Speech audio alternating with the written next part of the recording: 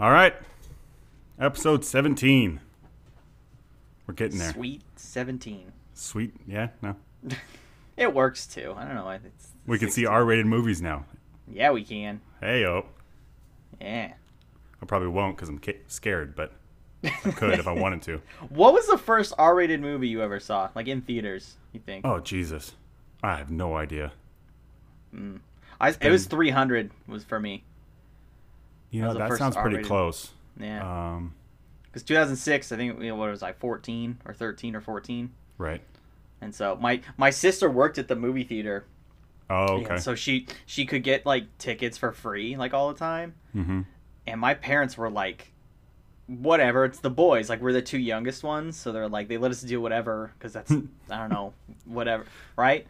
And my sister, my sister, like, freaked out. There's like, yeah, rated R movie. Like, you can't let him see that. You could never would have let me see movies and this and that. Like, it was a whole event. Well, your sister's older too, right? She's 3 years older. That's why. I think it's less the boys and it's more the age. Because my sister didn't get to see anything, and I got to see stuff when I was little.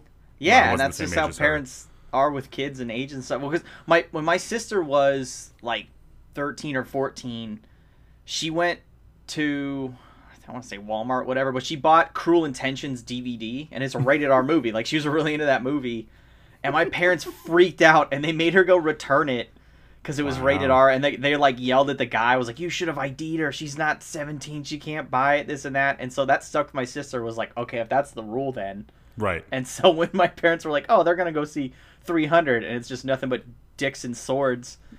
And she was like, no capes. Fucking... And capes, yeah. Dicks and capes and dicks. Dicks and capes and dicks. She freaked out, was like, no way, I'm not getting them free tickets.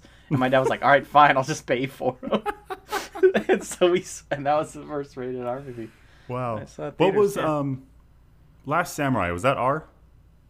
I don't think so. I don't think there was enough, like it was so gory and whatever, but it wasn't like, they didn't cuss at all. I want to say it was PG-13. Yeah. I don't think there was any nudity. I don't think his, like, love interest them there had, like, a nude scene or anything. So I think it was a weird, like, she got him dressed instead of, like, undressed. That was the sexy scene. Yeah. That being a weird thing. Was her taking off, like, 14 layers of robes. Yeah. And then put on armor for him and stuff like that. It's like, all right. Yeah. I don't know. I'd say there's sitting in the audience at 15 like, this is bullshit. But all I'm seeing is elbows. What is this? Elbows and wrists. Elbows, wrists, and then he had the great hair back not then, even Tom ankles. Cruise they wear those little socks with the sandals. Yeah, that's right. Wow, what the fuck are we talking about right now? I don't know. Banter, Josh. That's the intro to our podcast. Okay, well, let's just get into normal what happens. How you doing, buddy? How you doing? Good? I'm doing good. I'm doing great. I'm enjoying my last few days off this week because I had this whole week off before I start the new job next week. Right. So I'm just relaxing and chilling and good. Getting some me time in. So good. I'm happy to hear that. Yeah, you got some good news. Yeah, man. A new job too. You want to know how I'm doing? I'm doing fucking phenomenal. That is outstanding. Yeah, Packers are 2-0. Looking good. Chargers should be 2-0. I know, man. Christ. Herbert looked good though, so you got that going for you. He's starting again. Next week because Jack has punctured Tyrod Taylor's lung. Oh my god. With a needle. But no, Packers are 2-0. Yeah. You know, I actually slept the last couple of days. Yeah. And like 3 days in a row, I slept like a grand total of like 6 hours. And the last night I slept for 7, so I'm fucking phenomenal right now. Fucking killing it. It's like 120% increase. I know, man. Doing good. And then, as you alluded to, I have been unemployed since March. And starting on October 2nd, I got myself a gig. I'm back in the workforce, baby. So hell yeah, brother. So the crushing anxiety and existential dread I've had for the last 6 months, it's lightened up a little bit. So there we go. Just a smidge. Not all the way. Not all the way, for sure. No, just the top layer of foam has kind of been ripped away. Yeah. So now I'm probably just going to get like a week in the head, be like, man, I miss being unemployed. But probably. I got no more time for puzzles. Yeah, what the fuck, man? I got 3 new Star Wars puzzles, too, I haven't even touched yet. Oh, shit. I know. I got to try to cram those in before the 2nd.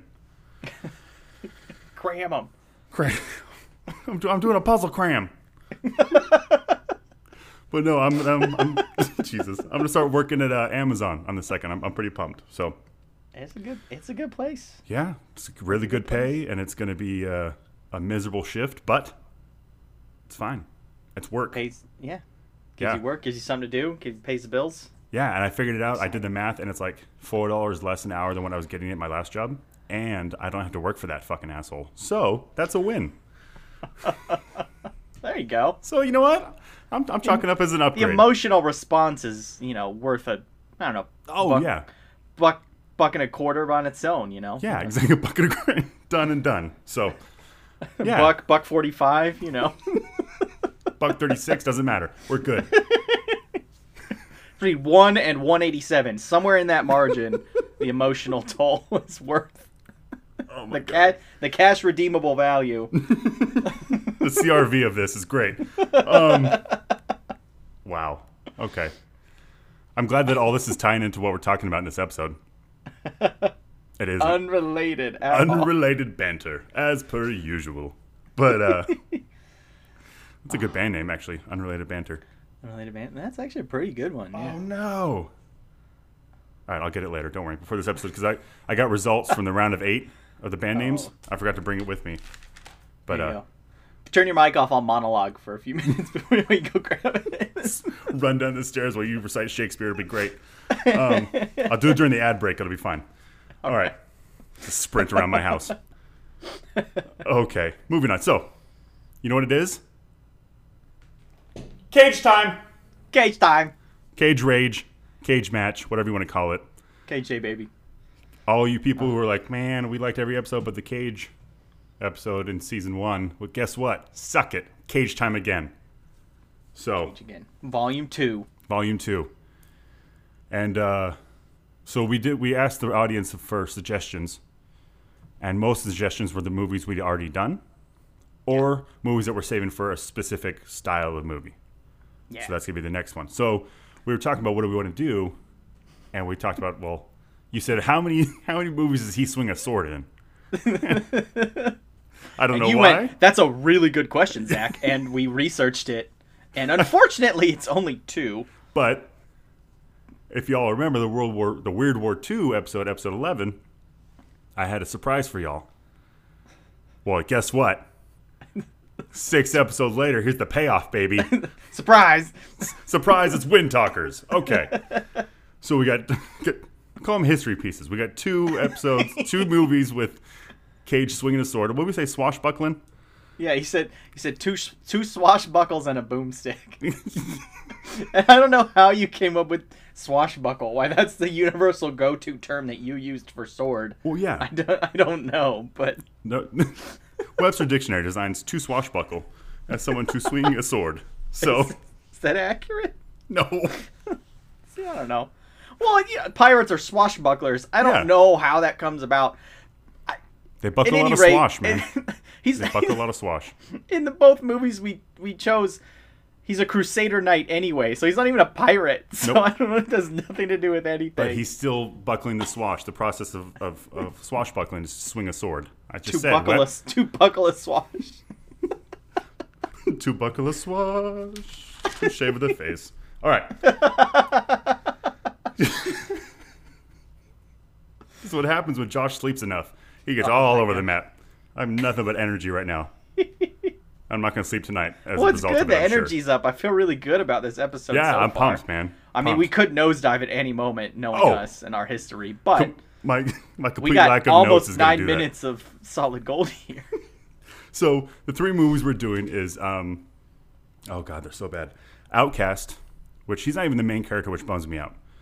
I know. Yeah. And then Season of the Witch, where he's the main character. And then, as we said before, the one with the boomstick is Wind Talkers. So, yes. 2 swashbuckles and a boomstick and a wind talker. All right. Featuring a wind talker. Yeah. Oh my god. Because he's not a wind talker. He speaks like fluent Japanese in that movie for some reason. I know, he's not even one of the code talkers, obviously. But not a lick of Navajo. Yeah. I swear to God, if they would have cast him as a Navajo person, I would have shot myself in the face with a t-shirt gun. But t-shirt cannon. Hey, you all want this shirt? Yeah. Nope. Boom. End of it. All right. Which one do you want to start with? I say we work our way back and start with Outcast as far as recently released timeline.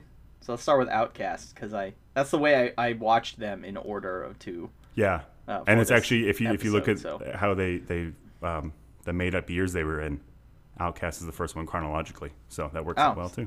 There you go. See, you already knew that though. That's why you said it. Yeah, of course I knew that. All right, so oh my god. All right, let's get into the let's lock the cage behind us and let's get into this. Oh, let's hop on in. Yeah. So, Outcast, his name is Galleon. And I don't know if that's his name because it's said different ways by each character. That's because my first note is horrible accents. They are I don't... Hayden Christensen, his accent's like a cross between like James Franco and like Scottish. And I'm like, I don't know what he was going for, but you think he'd be English. And like it's not even in English. Like if you even notice a hint of accent in it, it's Scottish. Isn't he actually English? No. He's American. Okay, well, easy. Might even be Canadian. I don't know, but he's fucking damn sure Canadians. ain't from the UK Isles. Oh my god! But those accents, they're bad. They're awful. Like they may as well, when they're that bad, like just don't even do it. No. Like just talk normally. Like yeah. And the other thing that I thought was weird is that like not everyone had an accent. No. Like it was just Cage and Hayden Christensen that had accents. All the other actors, so the movie's set in China. No, so it starts off in the Middle East. Well, it starts off in the Middle East, so the Crusaders Nick Cage 1140 something. Yeah, they're Crusader Knights. They go through some turmoil. They kill women or they find women and kids, and that are like dead in their Crusader battle, and they're like, we can't do this anymore. Like we're horrible people. Cage thinks that Christensen killed him. Yeah, because he's got a little bit of bloodlust going on. Yeah, and so Cage abandons it, and then Hayden Christensen ends up being a opium addict in the Far East, which like you do, right? But yeah, so that's all ancient China was just opium, and so ends up being there's a king, not a king, an emperor, right? Just go king. Or is it king? I don't know, king fine. That like has 3 children, 2 boys and a daughter. There's like an elder son, and the other son's like the youngest, and the king wants the youngest son to take over instead of the elder son because the elder son's like too greedy and too bloodthirsty and whatever. Right. And so the older son ends up killing the king, and then he blames his younger brother. So the younger brother's got to flee with his sister, and they find fucking high as a fucking kite Hayden Christensen in some tavern in the middle of nowhere with an accent he can't decide on. With an accent he can't decide on, ends up being their companion. And he's got to get him to some sort of city to save, I don't know, China or whatever. And China. Oh my gosh. And along the way, they rediscover Nick Cage, and the White Ghost. The White Ghost, who's known as the White Ghost. And if you don't know, he's known as the White Ghost. They say to him, "Are you the White Ghost?" He goes, "I am the White Ghost." And you think I'm just exaggerating that line? No, that's how he said it. Oh, he was so over-exaggerating every line in that movie. And can I just say, so fantastic. He's got an injured eye, right? He's blind in one eye, his character. Yeah. And instead of putting like a piece of makeup or prosthetic over his eye, he just squints with one eye the whole movie. Yeah, he's like he's got one eye closed the whole movie, and not all the way all the time. Honestly, though, he did a good job closing that one eye because I didn't see it flitter at all. I tried watching it while I was watching it. I was like, I'm gonna see if that's possible, and I was closing one eye watching this thing the whole time, and I couldn't do it. Like I kept trying it, and I was like, "This is not hard to like maintain like a closed eye. Like it's flittering, or like your other eye closes. It wasn't easy." So kudos to Cage. If y'all are wondering how bad the movie is, one good thing we have to say about it is like he did a really good job keeping his eye closed. That's how bad the movie is. Like when that's the positive of the situation. Like, hey man, kudos to him. He just point number 1. He just like did what you do when you sleep with one side of his face. It was great. And so I've got a couple notes here. So obviously he has a bad eye, but he's got it closed the whole time. I was really waiting for him to like slip up and just like close the other eye for a couple scenes and then bring it back. That would have been great. Yeah. My question was like, so they're doing these scenes, right, where they're having these like deep, intense conversations, or they're trying to, right? And they both have these horrible accents. How is there no one on set going, all right, cut? Try it again. Just lose the accent. Or did they? Or did they like how many takes? Like, what got left on the editing room floor? If, like, that's the movie we got. Oh, my God. How bad was the shit they cut out? Because, like... I can't imagine. It is... Don't get me wrong. I am forever Nick Cage's tied for #1 fan with you. Yeah. But that's a horrible fucking movie. And I blame the fact that he's not the main character. Since he's a supporting character... They should have just swapped him with Hayden Christensen as far as... Yeah, absolutely. So, and then he just gives, obviously, great lines, because that's what Nick Cage does, right? Yeah. And he's, one of the lines is, "To the damned, every one of us." And, like, there's this horrible accent, and he's cheersing them with water out of a canteen kind of thing. And it's like, and his accent changes 3 times in the fucking line. And it's like, you know, some screenwriters seem to like, yeah, this is that moment, right? Yeah, let's get it. I went back and watched the trailer, and they put that part in the trailer. And it's like, it's not even the end of a scene. It's like a passing moment where he says, "To the damned, each and every one of us." And like, and he drinks it, and then the scene continues. Like, it's supposed to be this epic thing. It's like, no, it's just a really shitty line that they threw in there. And that cut. Yeah, just jump to a different scene. Change the camera angle. I don't know. And then he gets this really epic death scene, right, where he like fights and kills a bunch of people when he's surrounded. Oh my right? God, yeah. And that was I gotta the say, last note that I wrote down was ridiculous epic death. Yeah, and he did good choreography. If that was him, it probably wasn't. For one eye closed, it was pretty good. But but the best part, the last line I have written down is like right before that death scene, right? He gets stabbed or whatever, or shot, and they come to like the mouth of the cave. They're in this cave, and he's got his hand on his leg that's bleeding, and he looks down and he's got a bloody hand, and he whips it at him. He's like, "You want my blood? You want my blood?" And like that's what he says. Like that, he says it twice, and it's like, what? Like they never say anything about wanting your blood. They're trying to kill you. You want my blood? They're Chinese. They're not vampires. Yeah, right. There's nothing supernatural about this movie. And you're like, "You want my blood?" No. And it's just, oh God. And it wasn't like, "You want my blood? Come take it." It was just like. I will disagree that there's nothing supernatural about this movie with one point, and that was the epic death, because while he's dying in that last epic battle scene, right, he fights off like 30 dudes conservatively, kills them all. Well, he was also stabbed like 15 times and had spears and with spears and was slashed with a sword like 15 times. Yeah. Well, and then finally dies at the end of it. I'm like, every other dude he killed, he like sliced them once in the arm and they died. And I'm like, why are you invincible? Why? Like, what is it? Because he's the white ghost. The white ghost. He's hopped up on opium and doesn't feel anything. Like, I don't know. And he just watched his wife die. Remember? And, oh, that's true. He's got rage cage.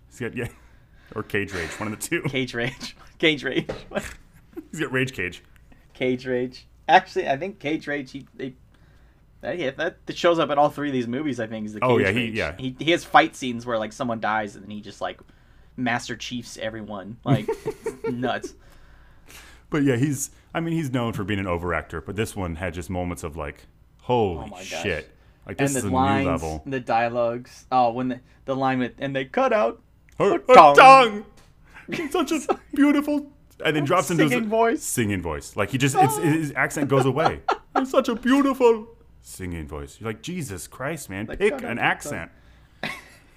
You know my favorite line from the entire movie, though. What's that? Was "Black gods are on them like flies on a farting goat's ass." Oh, that was my favorite line.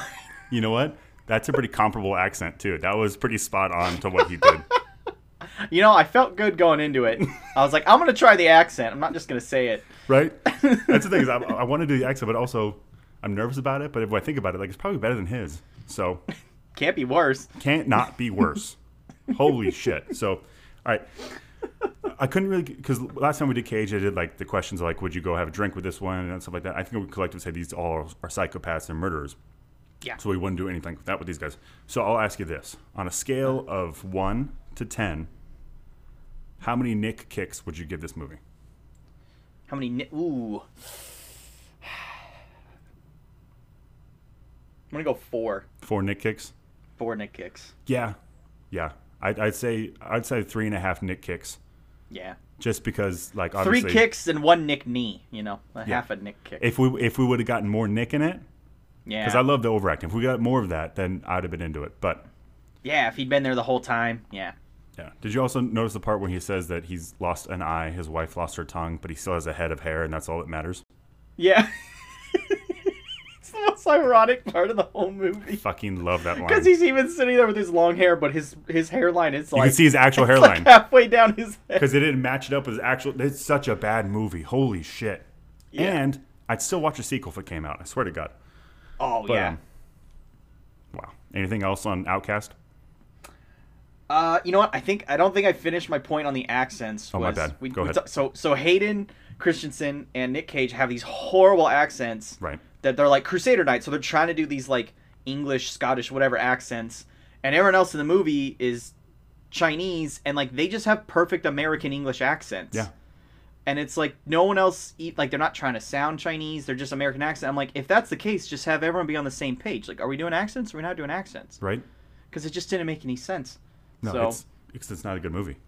Which actually, you know what? That actually brings me to another point about accents just in general. Let's hear it. That I've been wanting to bring up, and I think I was gonna save it for next week's episode. I'm not gonna reveal the title of that episode. I don't want to spoil it. Right. But I think just on the topic, I don't like movies that say it's set in like the Renaissance in Italy, right? Right. So they're obviously Italian, but all the actors have an English accent. Like, that's just as inaccurate as them speaking in an American accent or, like, any other accent. Right. It doesn't make any sense. Like, why is the default accent just go with an English accent? If it's from a long time ago, they're English, obviously, because that's more accurate. And I'm like, that guy's a Germanic barbarian, and that guy's a Italian Renaissance painter. Why do they both have English accents? Like, that doesn't make any sense. Because it's Kingdom of Heaven and leave it alone. But actually, that's even worse. Cause so if it's any actor that's like a white European actor, they have an English accent. But if it's someone from like the Middle East, they have like a Middle Eastern accent. Right. Or if they're like an Asian actor, they have like they're like a Chinese character. Like they have like a Chinese accent, like in their English voice. But everyone else is like English. It's offensive, and I don't like it anyway. Well, how would you have them do that? Just either everyone have an English accent or everyone have no accent. What if the Chinese actor can't do an English accent? Then they talk in their whatever their normal voice is, and I guess that's fine. You just said it was offensive, though. It is offensive because I know for a fact, because I look up IMDb pages all the time, that these actors are like American, like they're born in America, so they don't have accents. People in America have accents.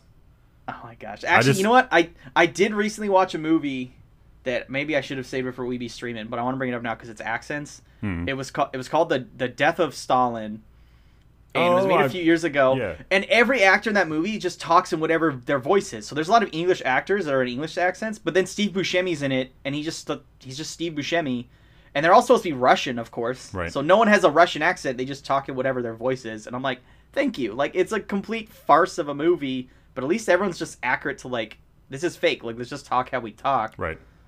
And I just think that should be the normalcy, that like it's either we need to all be on the same page or like no accents or all accents. I just don't I don't like the inconsistency. That's fair. So that's enough of that. Quick pivot. Is Steve Buscemi the ugliest person on earth? He's up there, man. He is up there. He's really. I mean, I respect him as an actor. Oh, so yeah, absolutely. I like him as an actor. Oh, it has nothing to do with how I like him. Show one day. Who knows? I don't want to burn that's that what we're gonna do. We're gonna get Steve Buscemi on the show. By the time we get big enough to have him on the show, he's gonna be like 800 years old. So I don't think we should worry about it. Oh, that's true. All right. I don't know. I mean, Season of the Witch. That's what we were talking about. Who Steve Buscemi was not in. No, he should have been though. He should have been the witch because he kind of looks like one. But. All right. So, I mean, you're not wrong. No, right? So, all right. So, Season of the Witch came out in 2011. Yep. Set in 1332. Another Crusade Knights gone bad. Or gone... Good? I don't know. Gone good. Reformed? Gone... I don't know. Gone dipping. I don't know. Gone fishing. Gone... Shit. So it's him and then Ron Perlman too, which is I love Ron Perlman. Hellboy, yeah. Clay Teller. No, Clay Morrow Aiken. from. No, damn it. Okay, it's Clay Morrow from Sons of Anarchy. Right. He should play Clay Aiken though. That'd be good. Why? I don't know, Zach. I slept. All right, you got to get used to this shit. I am all over the map. You got enough sleep, so you're not thinking clearly. That Exactly. makes no sense. Yeah, my brain isn't focused on anything. I'm thinking about everything at once. You're still in dreamland. Okay. Yeah. Maybe this actually isn't happening. Maybe I'm sleeping that good. Holy shit. All right. Well, hopefully it's not, because we're getting off the rails a bit. Yeah. So this is now how would you pronounce Nick's character in this? Bemin? I think it's just Bayman. Right? Again, we don't know because it was said differently by every other character. Yeah. And they're all English accents, and they all pronounce it differently. So Bemin of Blabrook, which sounds made up. Did he have an accent? I don't think him or Ron Perlman did. Oh, he did. I think it was just... Oh, he did. It's the same accent from Outcast. Same accent.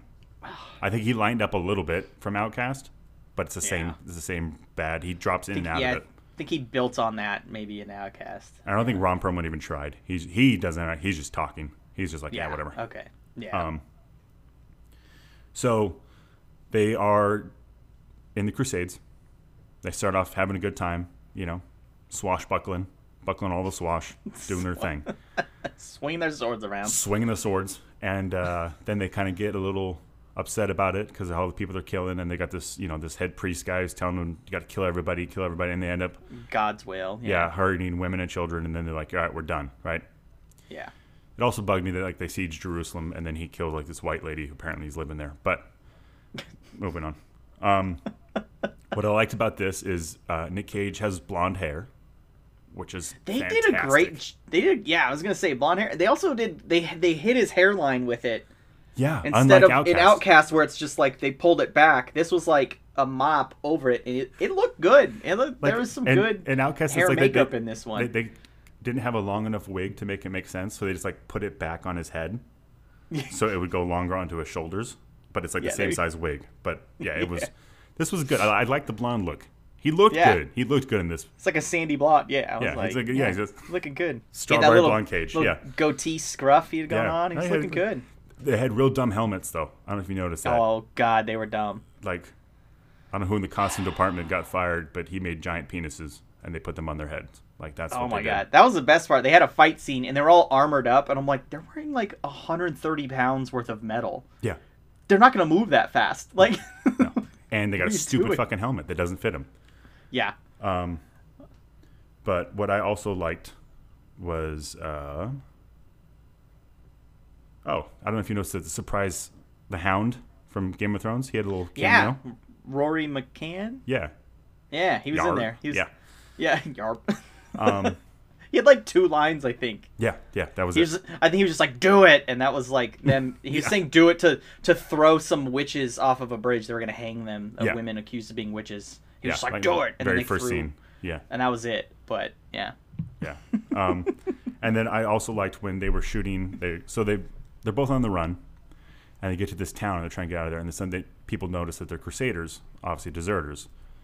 And so they got to recruit them and get them to go transfer this witch from one town to the other in return for getting their charges dropped because there's this giant plague going on and they're blaming the witch, obviously. Yep. But so they're fighting off these town guards. And did you notice how he was blocking crossbow bolts with a knife? They were shooting crossbows at him from 10 feet up, and he was swatting them out of the way with his knife. I don't know if y'all have seen how fast those things move. Or how big a crossbow bolt is compared to a normal arrow, too. Yeah, but he was pa-ting, pa-ting. And it's he just shooting a tree branch at you. Really fucking fast. Really fucking fast. That was really good. I'm just getting through all my notes here. It's a sci-fi, because the witch and whatever, which... Well, spoiler by the alert, way, it's not a witch. It's not I was just about to say, what a fucking misdirect. A little twisty twist there, huh? It's called Season of the Witch, and they think it's a witch, but it ends up being a demon. Yep. And a really poor CGI, horrible voice demon. Oh, I wrote that down, the horrible CGI.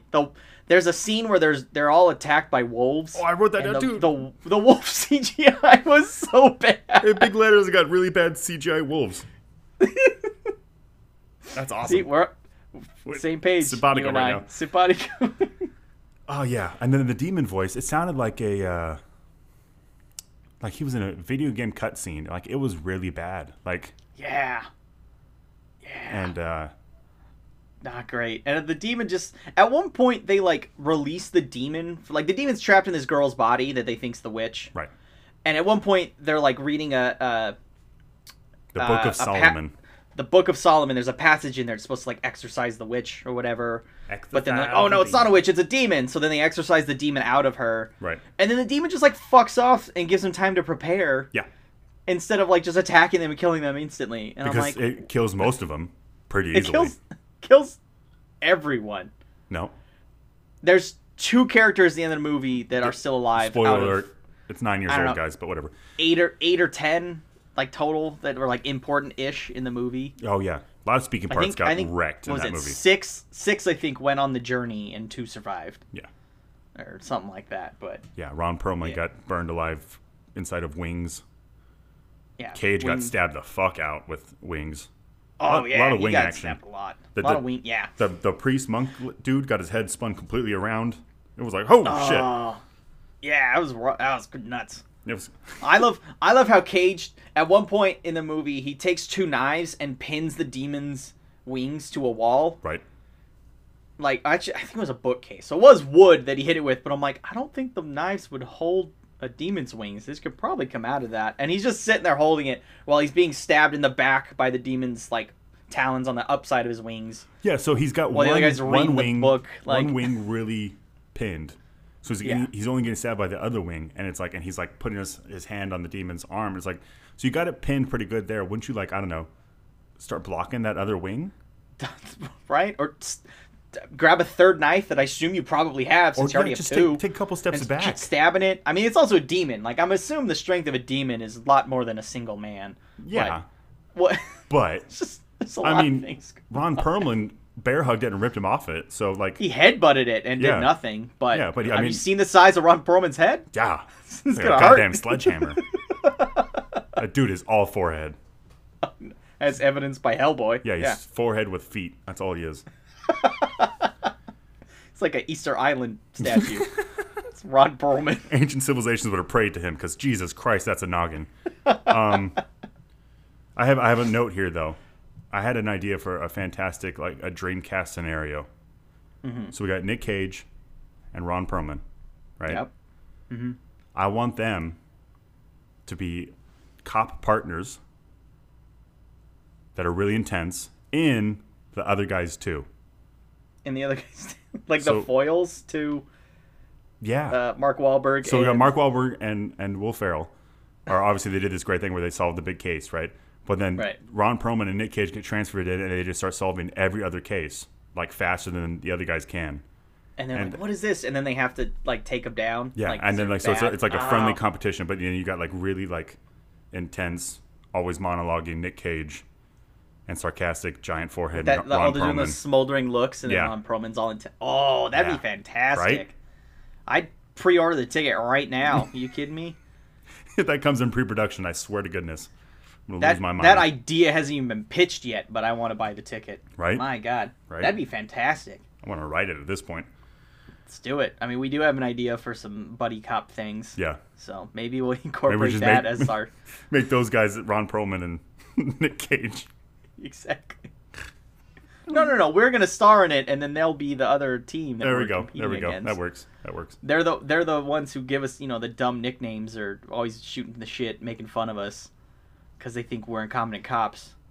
But, little do they know, we're about to solve the big case. And I feel like you and I would probably be on the same level of acting as them. So I think we wouldn't get upstaged. You know what I mean? I think we'd be in it. But yeah, so that's those are all my notes on Season of the Witch. What else you got about it? I just want to take a moment and talk about rickety rope bridges in general. Because there's a rickety rope bridge scene in this. There's a rickety rope bridge scene in this where they have to get a carriage across that has a cage that the witch demon is in, and they have to get over this rickety rope bridge. And it's it's so epic scene, like, oh, are we gonna fall off? We gotta test it and make sure it's stable first. And I just, like, clearly there's a path. They're like, we're taking this path. And, like, there's roads between stuff in all movies and whatever that there's rickety rope bridges on. Right. Is there no maintenance on rope bridges ever? I don't think so. Like, clearly someone made it once. We're like, oh, we need to cross this path. Right. We've been going around forever. We don't want to do it anymore. We're going to build a rope bridge across here, so it's a shortcut. Like, all right, cool, great. And then what? Like, someone used that for, like, 2 years and then died of the plague, and then no one bothered to check the rope bridge ever again?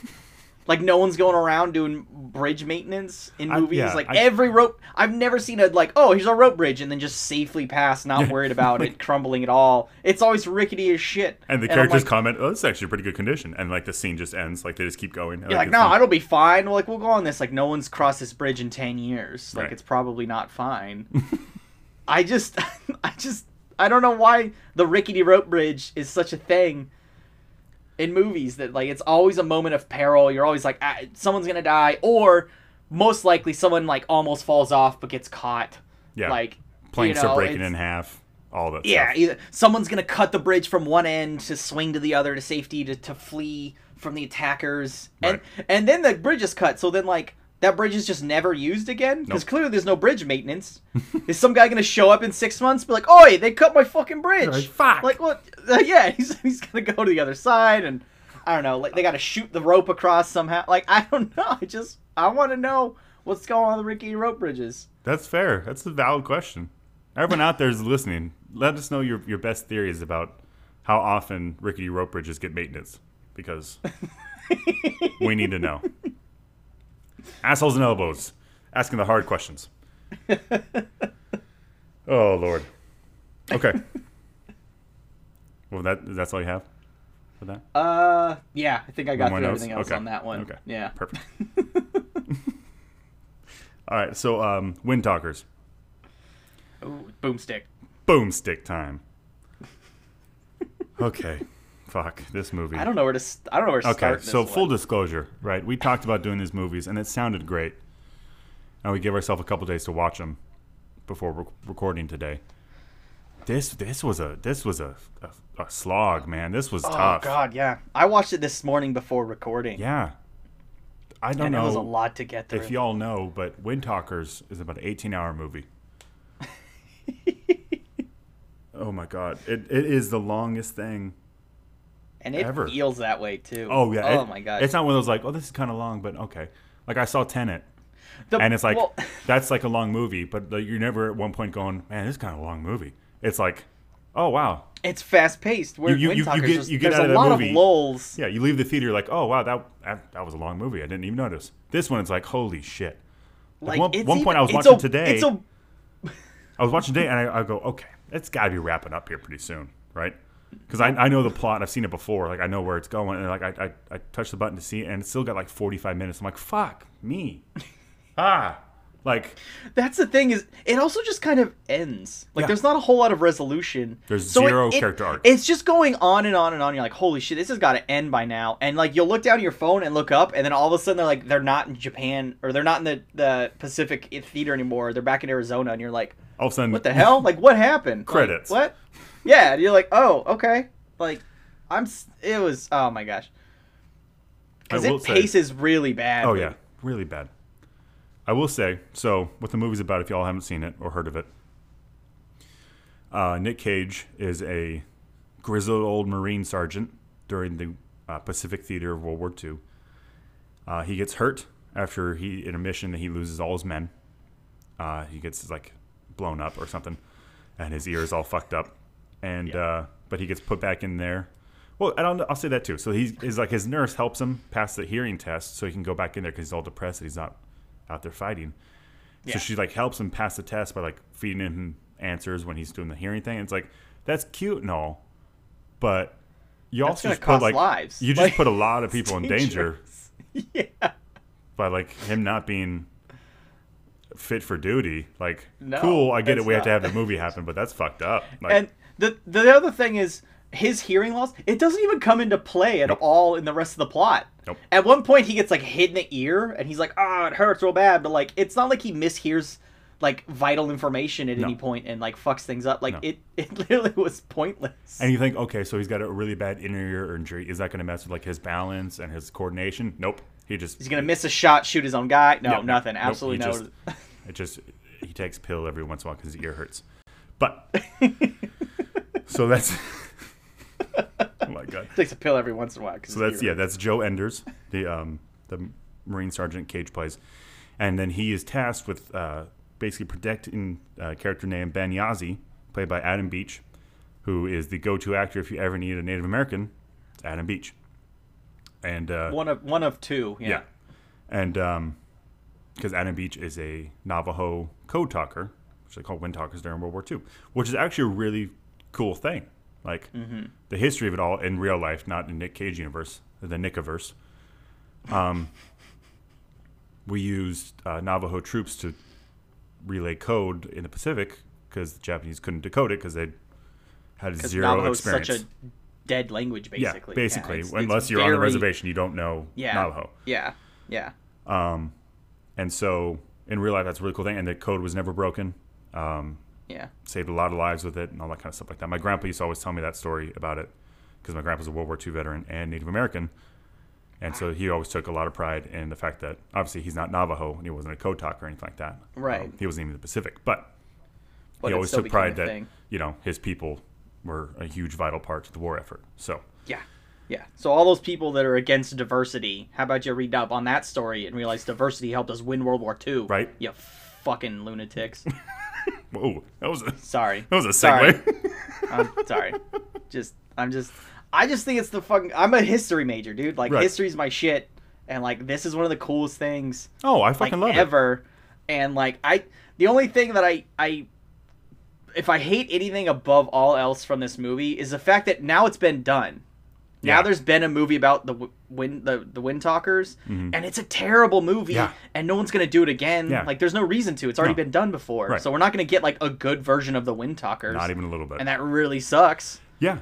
And I was going to say, and as someone who actually is of Native American descent, it's cool to see that being represented in a movie as something much more than, the screaming savages who attack cowboys. You know what I mean? It's nice to see. Or just like a documentary. Right. Or, like a Hollywood production movie was like about something so cool and important. Yeah. And they're not the sidekick in the movie. They're not, you know what I mean? It's a whole other thing. And they're not played by fucking Johnny Depp or some bullshit like that. Oh, don't get me fucking started on the Lone Ranger. Oh my God. Anyway. Yeah. Okay. So it's a really cool thing for me. And like you said, that's a good point. I couldn't pinpoint what it is. It's just shitty that so you got this great Native American representation with this great Native American actor, all this stuff like that, and it's just a shit movie. Like, oh my God. Yeah. It's so bad. Like. Yeah. And it's not like Nick Cage's performance ain't great. I get that.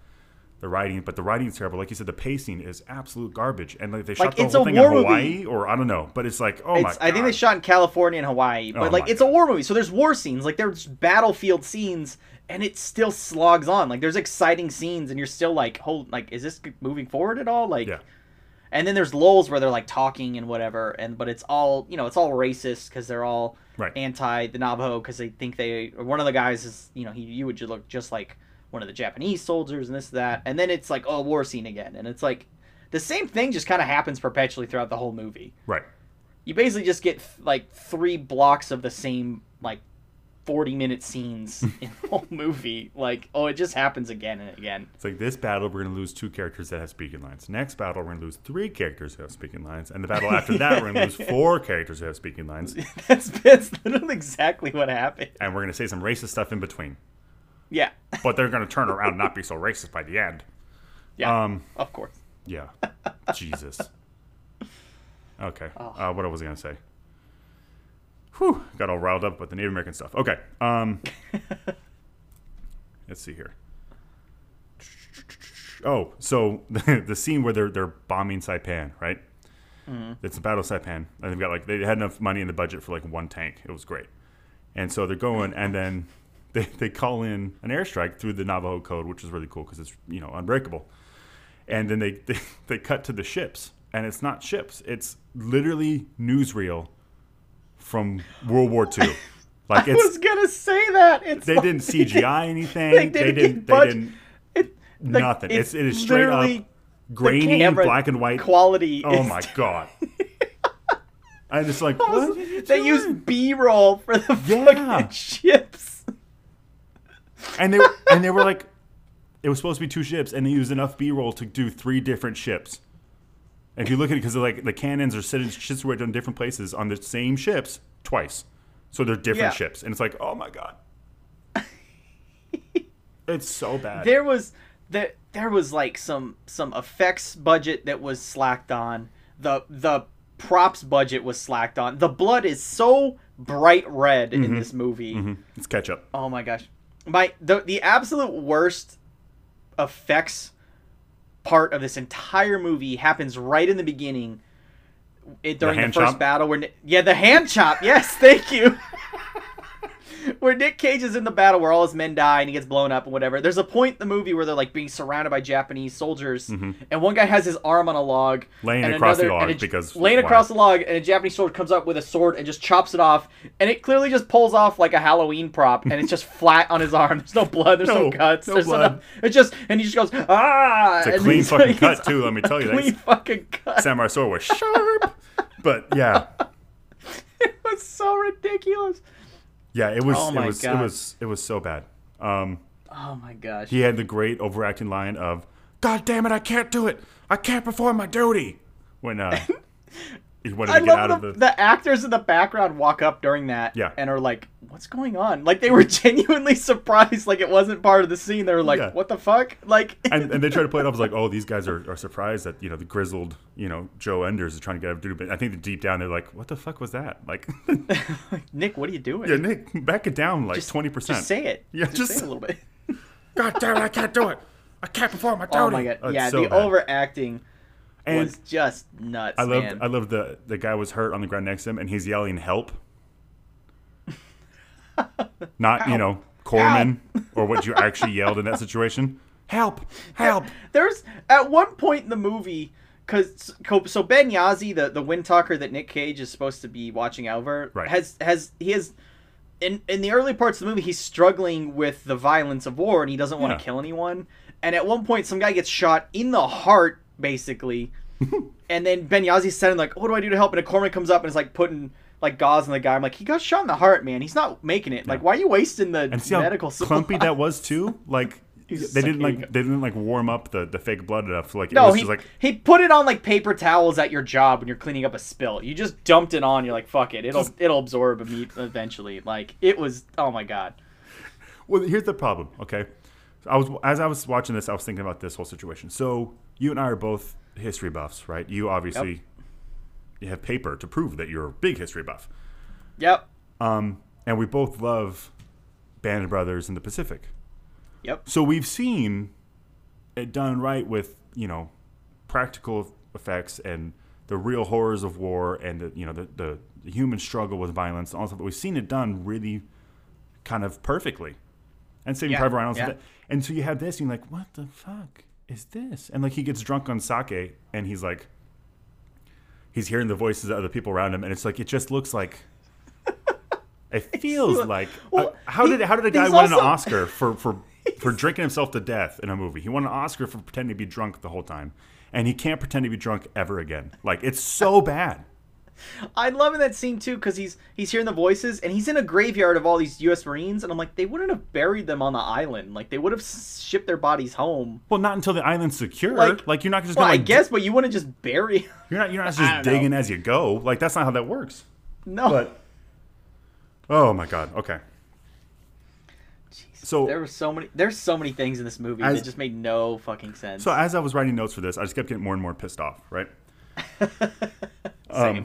Yeah, because like I said, it's a big deal for the native representation to be just shit on with this. So I started looking a little more into stuff like that. But so one of the main character guys who, spoiler alert, fucking dies, is a flamethrower, right? Oh god. And so I remember I heard a fact one time a while back. I was like, I want to see if that's true. And so there was a battalion of flamethrowers, was a unit of flamethrowers, right? That on Iwo Jima. And this is real life facts. They had a life expectancy of 4 minutes. Holy shit. Yeah. That unit had a 92% casualty rate. From like exploding because their tanks like went Yes. off? Like, holy From shit. the fact that like they didn't have any long range weapon and they just had, giant tanks of fuel, highly combustible, strapped to their back. Oh my god. They had a life expectancy of 4 minutes. Jesus Christ. And that range, that was just Iwo Jima. So that ranged in the whole Pacific Theater. It was pretty gnarly too. Like it ranged from like some places 10 minutes life expectancy to like a couple hours. Like it was, yeah. But that made me stumble upon God. Herschel Woody Williams, who is the last Medal of Honor recipient from the Pacific Theater, who's still alive. And he was in that unit. That 4 minute life expectancy unit. He was in that unit. One of the 8% of men that made it. That made it out of that. And so I wonder what he did. So I looked it up, and he spent 4 hours running back and forth to the front, blowing out pillboxes and bunkers with the flamethrower until he ran out of fuel, because he only get a couple seconds of actual launching fire out of those things until they're empty. Right.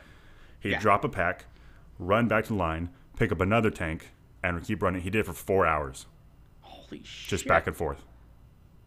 Because his men were pinned down. And his sergeant, you want to give it a go? And he's like, sure. Jesus. And, did it for 4 hours. So, shout out to Herschel Woody Williams. I don't think he's listening. But, yeah. Maybe his grandson is. I don't know. Hopefully. Great-grandson at this point. But, yeah. So, I was like, wow. Wow. Yeah. I just had That's cool. They also chose, the biggest dudes to carry those things, too. Because they were, they're fucking heavy. So fucking heavy that, not a single guy who did that was, under, 6'3" or 6'4". Yeah. So you're an even bigger target, and now you got a bomb strapped to your back. So. Yeah. And and go up close too. Yeah. You got 30 feet. You got to get into it. So. Oh my god. But so I just wanted to relay a little crazy World War II facts on you. That. Nah. 4 minute life expectancy. Jesus. So. Yeah. Wow. What other notes you got on Wind Talkers? I got quite a few I'd like to get through if we got time. I know we're nearing long here, but fuck it, this is gonna be a long episode. Yeah, is what it's it a cage episode. It's more cage to enjoy. More cage. But I'm gonna just go down what I have on my list from the top down. Let's hear it. And after the hand chop thing, I just wrote. It's so bad. We had better props in the McCall Halloween party than there were in that fucking scene. Holy shit. Shout out Mom and Dad. They were, oh my God. Sorry, continue. Jesus. So second thing is bulletproof motherfuckers. Because there are people in this movie, in that opening scene alone, there's guys that are get shot 6 times, are crawling on the ground with one arm moving it because their arm is shot, their legs are shot. Gets over a log, and then at some point gets pissed off, stands up with both hands and shoots a gun, and I'm like, you couldn't even crawl 2 seconds ago. Right. There people in this movie got shot 14 times, and then would stand up and shoot, and then get shot one more time, and then finally die. And it just made no sense. Well, the cap on the human body is 15. That's what it is. During World War II, it's 15 times, and that's it. That's true. For every point in your body where there's a digit. Like a joint. Yeah, you get one for each of those. A digit? A digit. A joint, whatever. Digits are fingers and toes. Yeah, every fingers and toes you get 20. 20 bullets is a cap for each finger and toe you got. Count them. Gosh. Fucking bulletproof motherfuckers, though. It was just it's ridiculous. There's a line in the movie where Benghazi is going to meet... what was his real name? Tommy Beach? Adam Beach. Adam Beach, sorry. So Adam Beach, we'll start calling him that. Goes up to Nick Cage and is trying to introduce himself. Right. And Nick Cage goes, "You're blocking my view." So they're on a beach in the Pacific, and Nick Cage goes, "You're blocking my view." And Adam Beach turns around and is like, "Huh? What view am I blocking?" And the camera just cuts to a seagull. It's a fucking seagull. Nick Cage is just watching this fucking seagull while he's eating his chow. Got a bird fetish, man. And I'm it's not a beautiful sunset or a beach. No, it's just the fucking seagull. They had to demonstrate how much of a dick Nick Cage was. It was just so funny. He's like, yeah, that fucking seagull. Oh, fuck yeah. Fucking blocking my view. That's a good looking seagull. Look at that fucking seagull. Wish I could fly like a seagull. Fly the fuck away from this conversation. Sorry. Oh my gosh. Last thing. There's a scene where they're trying to cross a field and there's a bunch of barbed wire fences and stuff. Right. And at one point, one guy runs up to the barbed wire fence and he jumps on it, like on his chest, and he's like, "Oh, I'll take the barbed wire." So all these dudes are just like running over his back. Right. He's like, "Fuck yeah, I'm a Marine." And then it cuts to another scene where some guy's running. He's trying to jump over the barbed wire, gets shot midair, falls into it where his feet are like up in the air on the barbed wire. Yeah. And you're like, "Oh no!" And then it cuts away and then cuts back, and he's like tangled up in the barbed wire with his head now on top, and he's just going, oh no!" And like a voice just like that. Yeah. And it was just one of the most ridiculous things I'd ever seen in a movie. It's like he hit barbed wire, and instead of like going, "Oh shit, I'm in barbed wire," he went like when you're trying to put a sweater on a toddler, and they're just like spinning around as much as they possibly can. He just entangled himself. He gator death rolled himself into more barbed wire. And it wouldn't. It would be sad, except like you said, he sounded like a fucking Muppet. Oh no! He sounded so ridiculous. Like, oh shit, everyone save Kermit. Fuck. He's like, the barbed wire. Oh no! Like, oh dear, it's barbed wire. Oh no! Everyone, that's my Muppet voice. If you guys didn't know, so wow. But that was. I got more probably, but that was a real bad moment. Jesus. Actually, you know what? No, I'm going to talk about one last. Let's hear it. One last. Go for it. Tell me. There's. Oh no. This is about cage heroicism in this movie. So there's a point where they're trying to storm a bunker, and one of the American guys is all getting all nervous because one of the captains, who's played by Peter Stormare, by the way, and if you know who Peter Stormare is, I think is he Swedish? Yeah.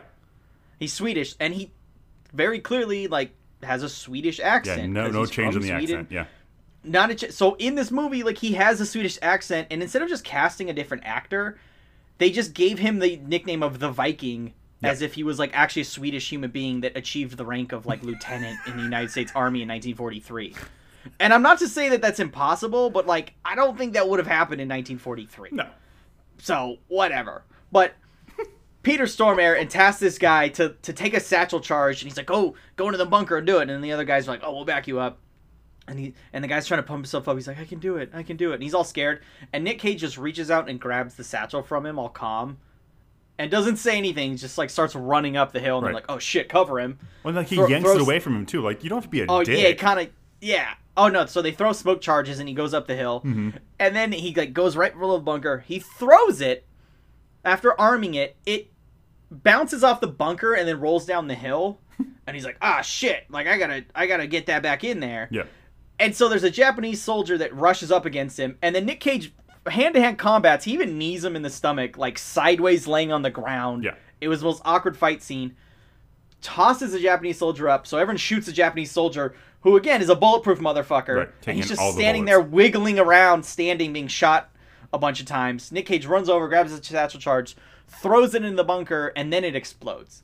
After about 30 seconds of him after throwing it, he throws it immediately, explodes. Like, what were you expecting? You'd throw it into the bunker, the Japanese soldiers would look at it and be like, "Oh, that's nothing to worry about." Yeah. Wait 30 seconds and then explode?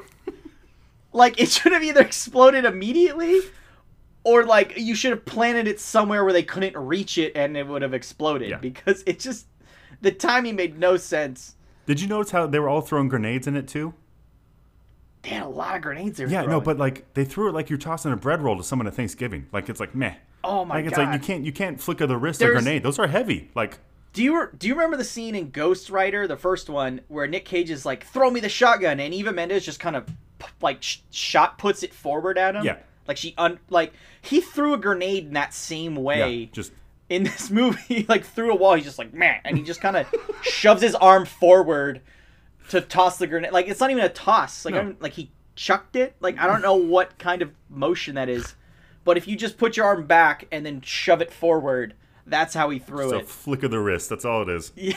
It's all it takes to just throw a grenade. Flick of the wrist. Just, yeah. Oh my god, it was bad. All right. Well, it was bad. So. How many Nick kicks would you give Season of the Witch? We didn't cover that. Ooh, good call. Man, I'm gonna give it 5. 5? I'd say it's a little better than Outcast. Yeah. I'd say 5 or 6. I like the dynamic between him and Perlman, and his accent was a lot less intense than That, the white you know what? ghost. The hair was good. The hair, props were good. The hair, the hair was pretty sure. good. Like, honestly, it was good. I was like, hey, he's pulling that off. Good looking motherfucker in that movie. That's what he was. Yeah, he is. Yeah, he is. shit. All right, and then Nick kicks for Wind Talkers. Oh God. One Nick kick. That's what I'm giving it. I'm 2 3/8. Like, it's bad.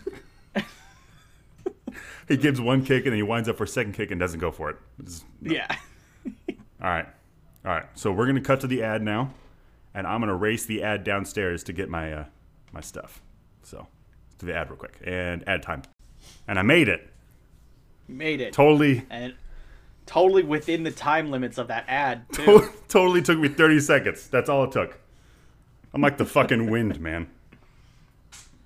Did you talk to the wind while you were? Ooh, topical. And I had to open up the door, and sadly now Shlomo's in the room. So. Oh God. Shlomo, you gotta ruin everything. So. This is a long episode, but fuck it. Fuck it, it's Cage. Cage.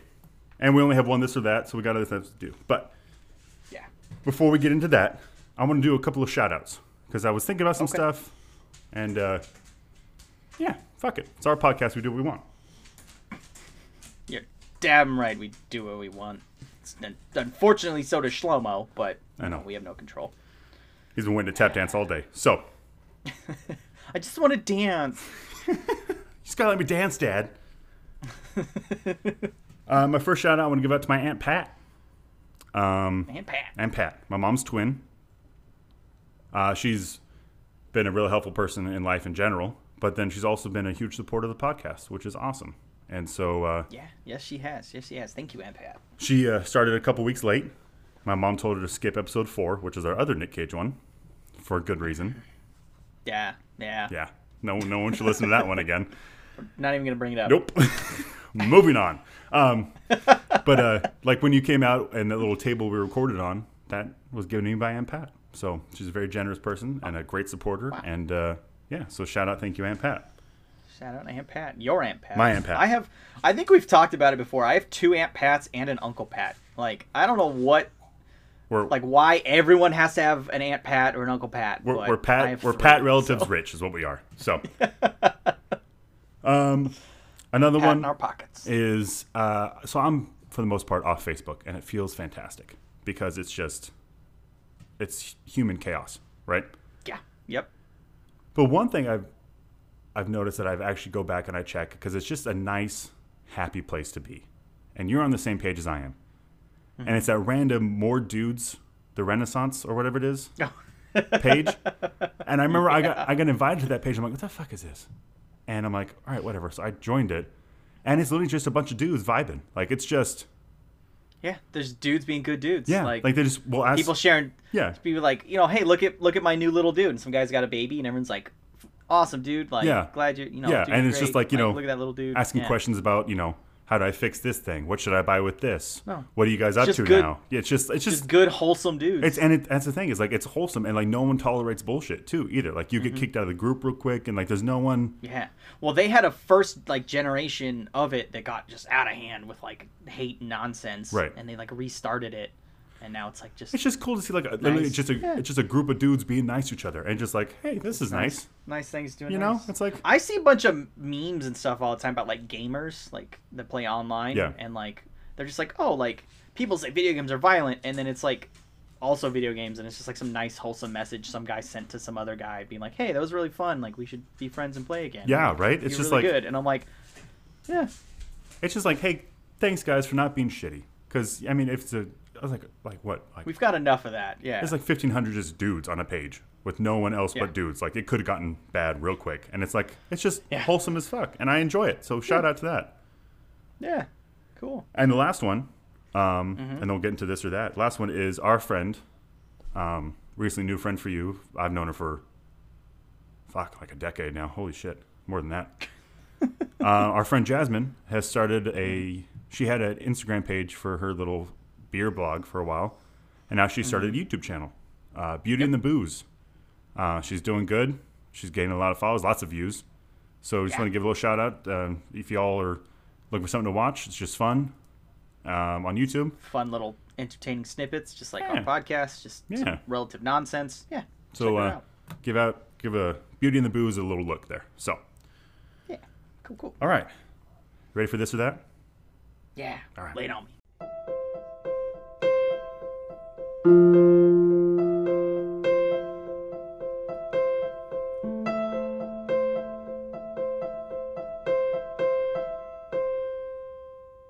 All right.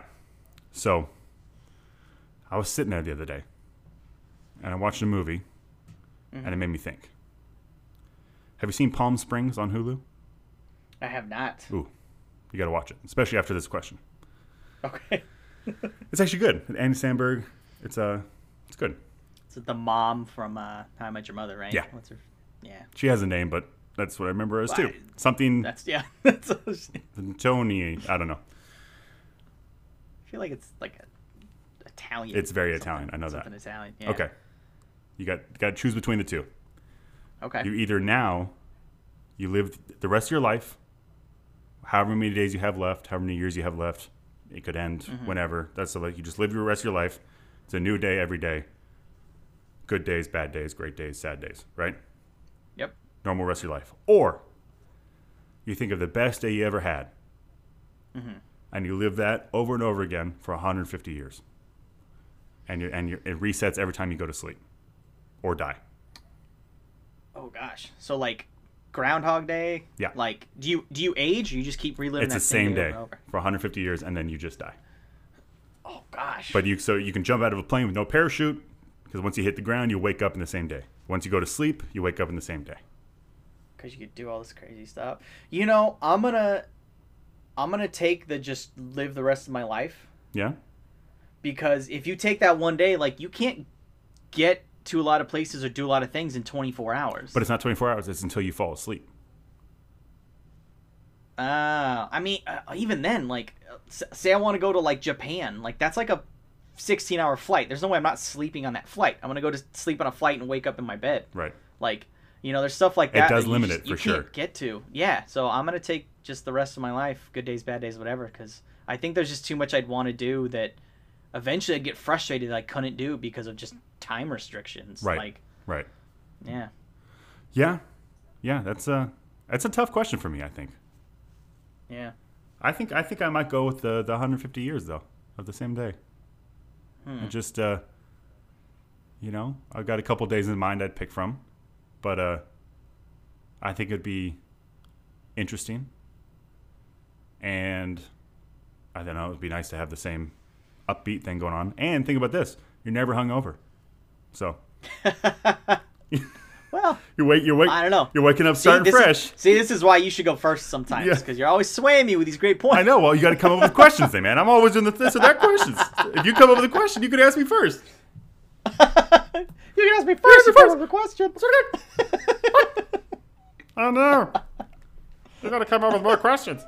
All right. Well, yeah, it's just something to kind of mull over, you know. And I understand that the boredom of it could get to you real quick. I'm kind of a perpetual person. I just kind of do the same stuff over and over again. Right. But eventually I'm like, I need to do something different. Like, I just feel like I'm in a rut as far as like entertaining myself of like what I'm doing. That I'm like, I just need to I just need to go to like the grocery store to just do something different. Right. Like, you know, and I think if after 150 years, you'd end up just doing everything you could do. And I would just get frustrated with it and be like, you know, eventually, like, hey, I know for a fact it's gonna end, but like after like 20 years, I'm just sitting on 130 years of like, well, I've already done that. Right. Like, you know, like it's just, yeah. Okay, well then let me adjust it. You do the rest of your life like that, like it is, or whatever, or you jump forward in your normal life 30 years, but then you do 10 years only of the same day. So I get 30 years of just like living the rest of my life, and then 10 of the best day over and over again. And then it's done. Probably take that. Yeah. I'd say get 30 years of experiences and whatever under my belt, and then 10 years of what was the one thing in those last, what would be on 60 years. Yeah. At that point of like, what of my last 60 years was the best day to choose and then from? Like, I feel like I'd have way better days to choose from than I do in this first 30 years. Right. I haven't done a whole lot. This is the most important thing I've done is this fucking podcast, Josh.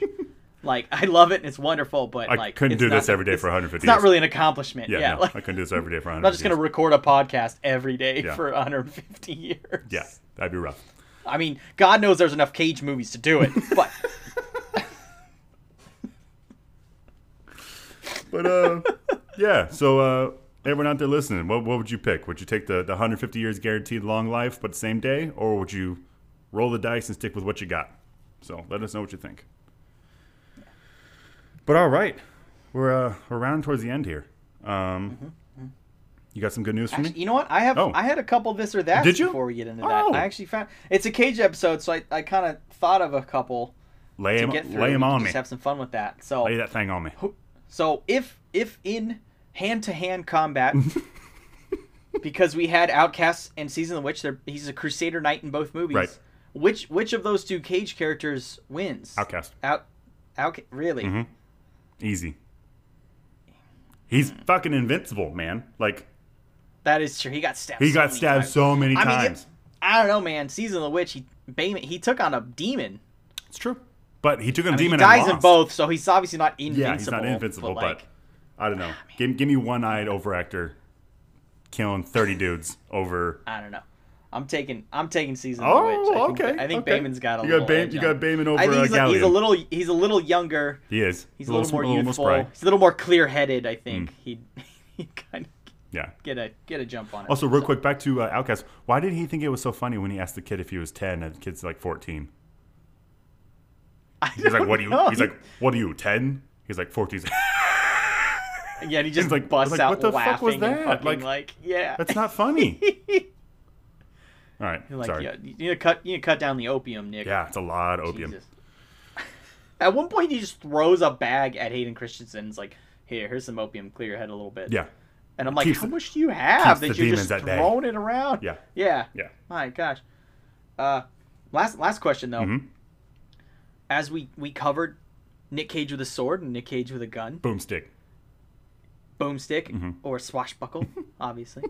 If you had to fight Nick Cage Mm-hmm. in armed combat, are you taking him against in a sword fight? Or are you going in a gun fight against Nick Cage? I'm going sword fight. You think you'd beat him in a sword I fight? think I've got a better chance of beating him in a sword fight, and I think I just got like a less of a chance of just like a stray bullet hitting me. You know what I mean? There's rotten a ricochet. yeah, there's a lot more room for error with a sword than there is with a gun. You know what I mean? He can cover a lot of distance with a gun.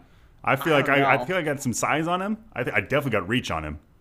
You know what I mean? And so Do ya? He's like 6'6", 6'2". I don't know, man, but- is he 6'1"? Something. I've, Maybe a little reach. Yeah. I think I'd take him. I could take him. I don't know, man. I think I'd take the gun. Just seeing how he shoots guns, he just kind of wildly aims. He I've never does. seen him aim at anything.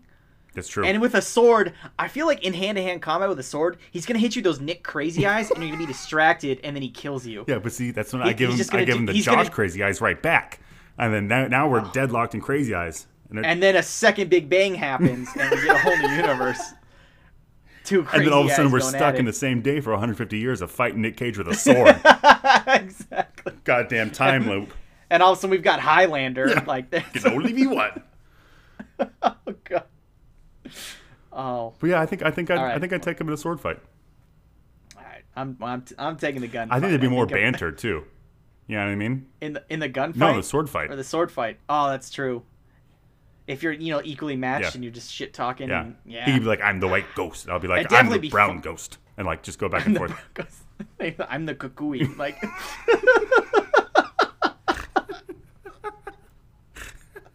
Brown Phantasma.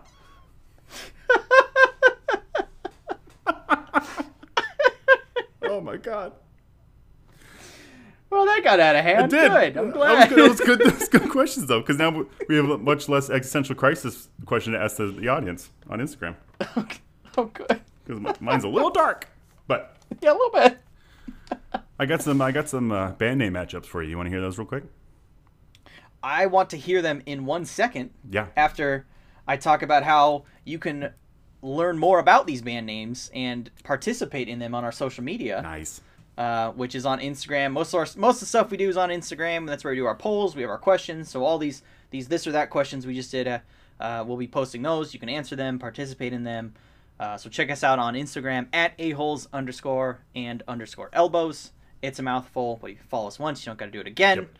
And then be sure to also check us out on Facebook and like our page on Facebook at just A-Holes and Elbows Podcast on that. Yeah. And, send us some messages, send us suggestions, send us things you liked, you didn't like, all that fun stuff. Yeah. So, None of you have to wait till we ask a question for you guys to chime in. If you guys want to say anything about the podcast, throw it in there. We are always ears. Absolutely. All ears. Feel free to just say, hey, Josh, you're full of shit. Yeah. There's no way you're beating Nick Cage in a sword fight. And I would say, well, you're a fucking idiot, whoever you are. Yeah. Guy. Probably my mom would say that Or to me. lady. I don't know. My mom's going to put me in my place. Watch. Oh, yeah. Like, your mom wins any argument. Yeah. And she just wouldn't want me to get in a sword fight. Probably that, too. That's true. She'd be, Joshua, put that sword down. Like, sorry, I'm out. Sorry. But, Mom, I'm trying to get stuck in a time loop. God. I thought we were through this when you were a kid. Stop throwing stuff. But that was a good social plug. Yeah, and we're now over 400 people on our Instagram, which is exciting. So, and we're rounding the corner on 1,000 streams, which is really cool. We're going to go over 1,000. So tell your friends. Tell your friends. Stream our episodes. Tell your friends. Follow us. Like us. Be nice to us. Be nice. But so at least nice to me. Fuck Josh. Yeah. It's whatever. I like it that way. So. A little more joke's on you. I'm into that shit. A little more insight. All right. So we're down to the final 4 matchups, right? Final 8 teams, 4 more matchups. Yeah. So this week in the band, we've got a harem of parrots versus Sleeveless in Seattle. Followed by Tiggle Bitties versus Culprit and the Cure. With that also... I want to be unbiased, but I'm kind of pulling for Tiggle Bitties. Like, I just love hearing you say it in that fucking accent. Third matchup is Majestic Malaki versus Blackbeard and the Owlhoo. And finally, we have Duncan and the Donuts versus Chainsaw Narwhal. Make sure y'all go out and vote. So yeah, there we go. It's the band name matchups. That's great. And I was looking up like who sent in what, and there's like one person, Brittany, who did our music, our theme song, and she's got like 3 names left still. Like 3 of those are hers. Well, see we didn't limit how many you could submit. She played the odds, man. So may the odds be forever in your favor. Yep. If you got join us along, like as we're doing our podcast, like we come up with band names all the time. We write them down. Like just fill your life with these band names. And this will not be the last competition competition we do. Keep track of them. So. And we're absolutely going to do more after this. Yeah. So the next time it rolls around, have them on deck. Yeah. If I can submit them all, and we'll just pick a bunch of them. So. And there's only one of mine left, which is good because I had to stack the bracket with some of mine. And I was getting worried there for a second. I was like, oh my god, what if mine wins? I can't give myself a fucking merchandise thing. So, but now we're just down to Chainsaw Narwhal, which is a good fucking name. But anyway, it is a good name. All right, good news. Good news. So I got a good news story here. Yeah. Let's throw this out here. So Charles Feeney was a billionaire. He made his money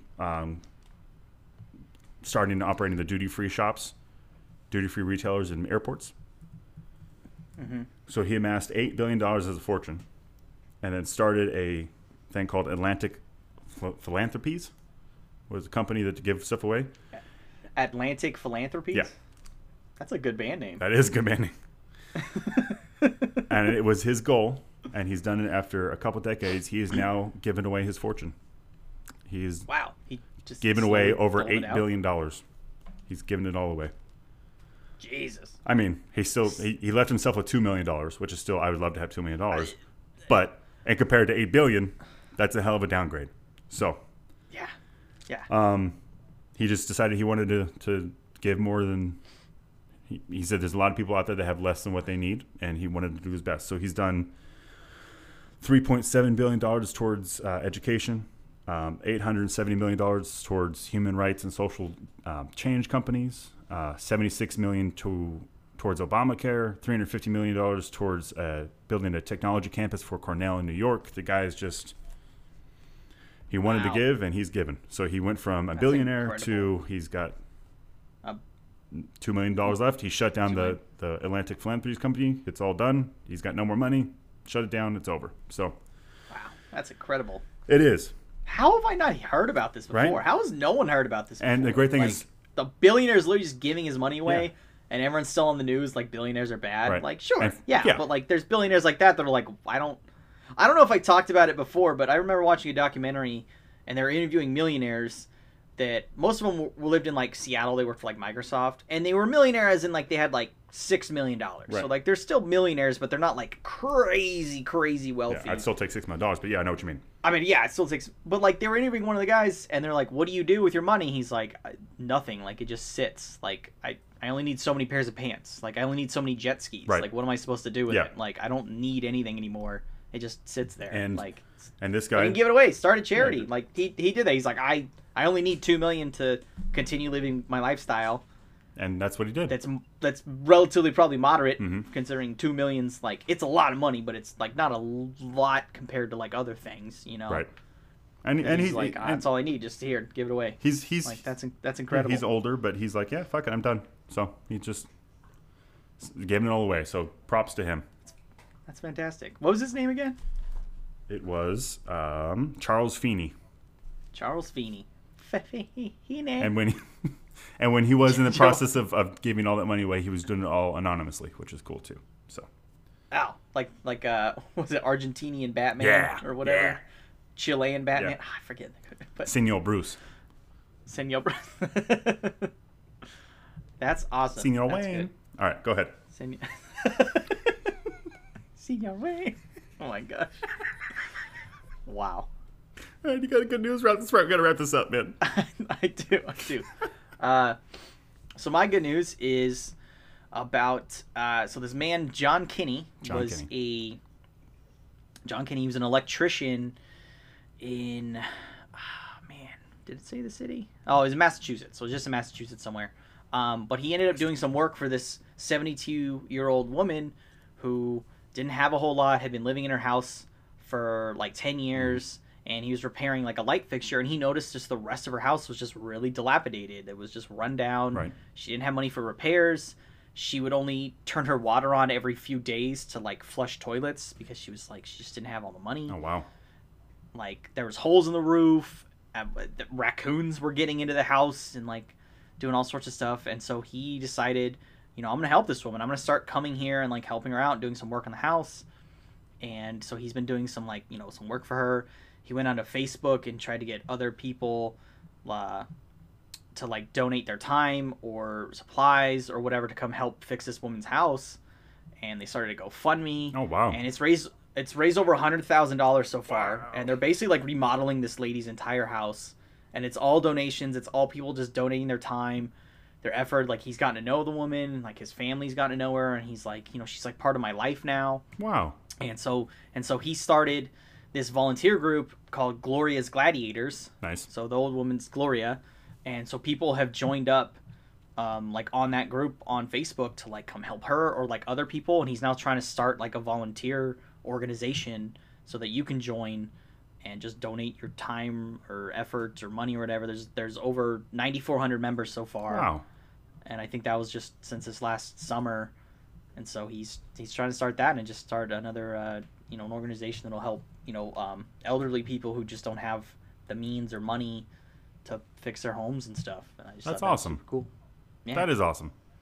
Yeah, Very I'm cool. glad that story didn't really shadow your crazy cool story, but no, that's rad. Jeez. And it makes me happy thinking that there's a good chance that both of them have like heavy Boston accents, so that makes me smile. Right. But oh no, you got raccoons in your house over there. Let me get those out. You got a broom? Gloria, get the broom. I'm in love with you, darling. Your house sucks. All right, I got a joke for you. I feel like just joshing a little bit. Yeah. Okay. You ready? Hit me. Freddie Mercury, Bruno Mars, and Venus Williams all walked into the same bar. Yep. But they didn't plan it.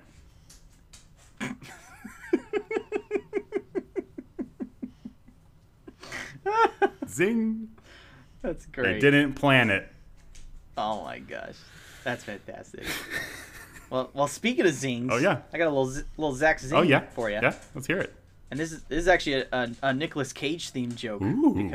For obvious reasons. Obviously. But what did Nicolas Cage say when his daughter gave him her report card? We got to steal the Declaration of Independence. Close. He said, "Oh God, not the bees!"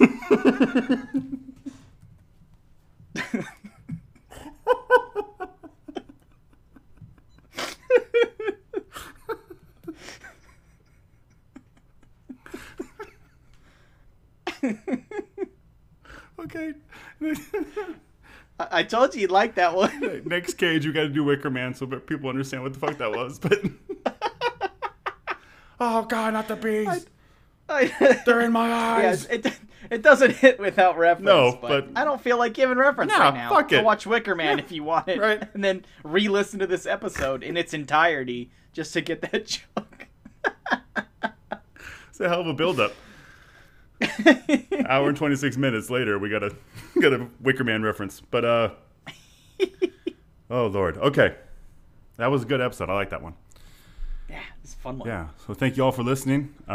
We appreciate it as always. You guys' support's been unbelievable. Like I said, we're rounding the corner on 1,000 streams, which is a big milestone we wanted to hit, and we're almost at 500 followers. 500 followers and 1,000 streams is what Instagram. we wanted to hit, and we're almost there. So keep on listening, guys. Tell your friends. Keep the support coming. Keep popping like biscuits, and we'll keep talking. So thank you guys, and you guys have a good night. Good night, everyone.